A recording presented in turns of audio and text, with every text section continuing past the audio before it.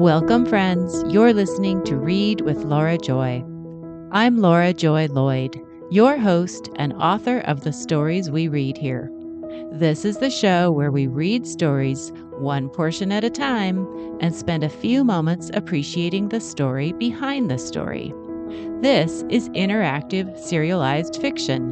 There's always more to the story, and readers influence what happens next.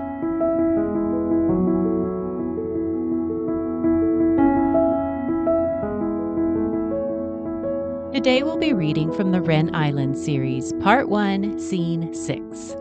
Allison's aunts are up to something. Aunt Amelia seems like she wants to spill the beans. Why is Aunt Macy holding back? And what does Allison think is going on? We'll spend about 6 minutes reading this scene.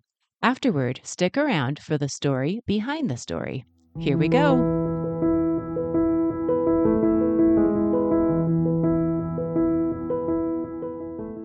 The Wren Island series by Laura Joy Lloyd.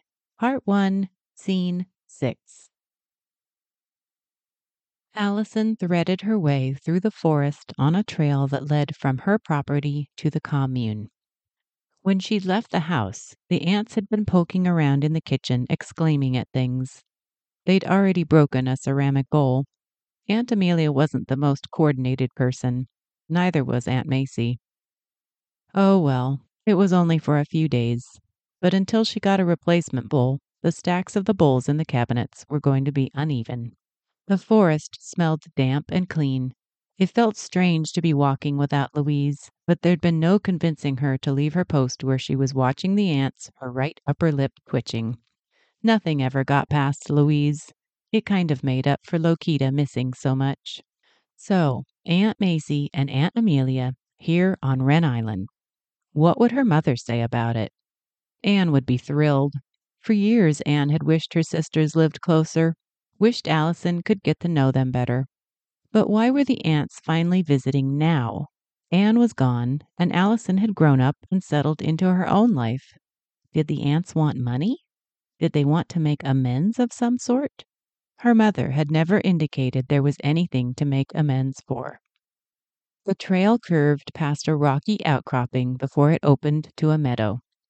The commune sat on a sloping hill directly above Allison's property, in a clearing with a view of the ocean below.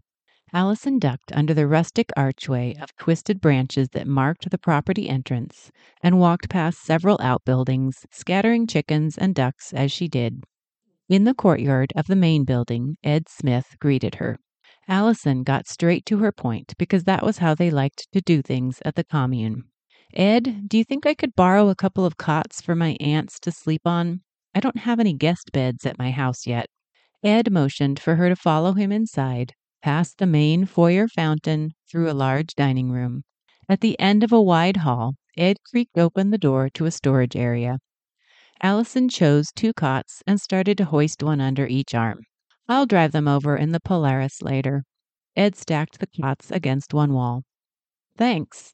Ed driving the cots over in an all-terrain vehicle would be much nicer than her carting them down the trail on foot. Thanks a lot. Back at the house, Allison found her aunts balancing their suitcases halfway up the back stairs. She reached for the luggage and led the way. At the landing, she turned. Sleep in the same room or sleep in separate rooms? Same, the aunts replied at once. Allison climbed the final steps. Ocean view or forest view? Goodness. Aunt Macy reached for Aunt Amelia's hand. Wherever you'd like to put us, sweetheart. Forest view then, because the room is larger and has 2 bathrooms off it.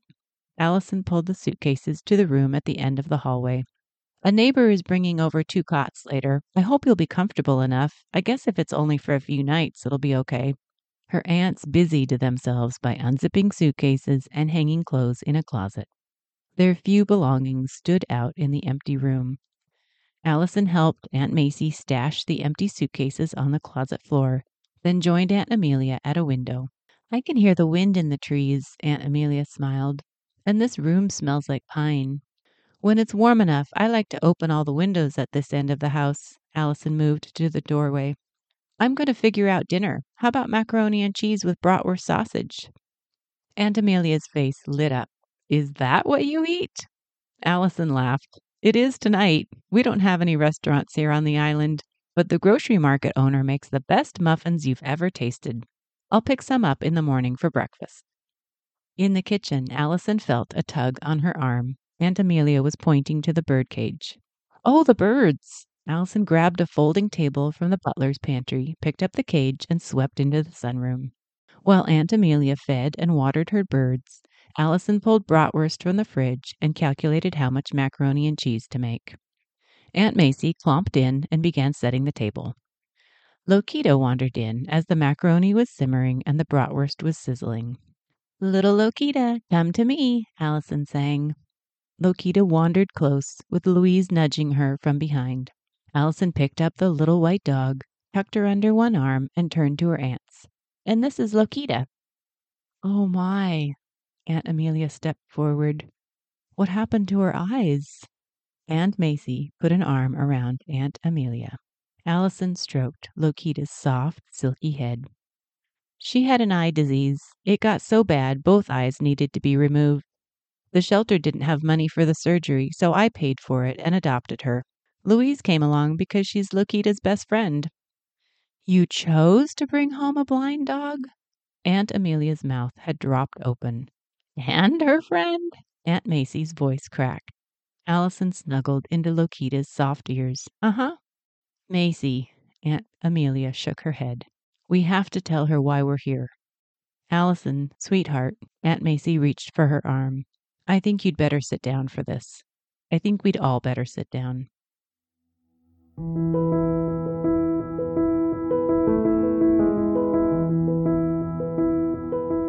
We just read from the Wren Island series, Part 1, Scene 6. Whenever anyone says, "You'd better sit down for this," it's gotta be something big. And it was little blind Lokita who tipped the scales, wasn't it? Lokita is based on one of my own doggies. My little Moki has cataracts, so her eyesight is deteriorating. And when I write about little Lokita navigating in her sightless way, I'm often describing how my little Moki bumbles through the house. Actually, both of Allison's dogs are based on my two dogs. We'll hear more about that in future episodes. Thanks so much for joining me here on Read with Laura Joy. I'm Laura Joy Lloyd, your host and author of the stories we read here. To keep reading, subscribe to the podcast or click on my website in the show notes and subscribe to receive my emails.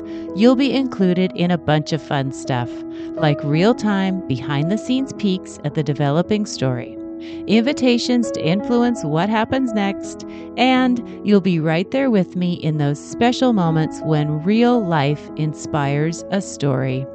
This is interactive serialized fiction. There's always more to the story, and readers influence what happens next. Thanks for reading with me.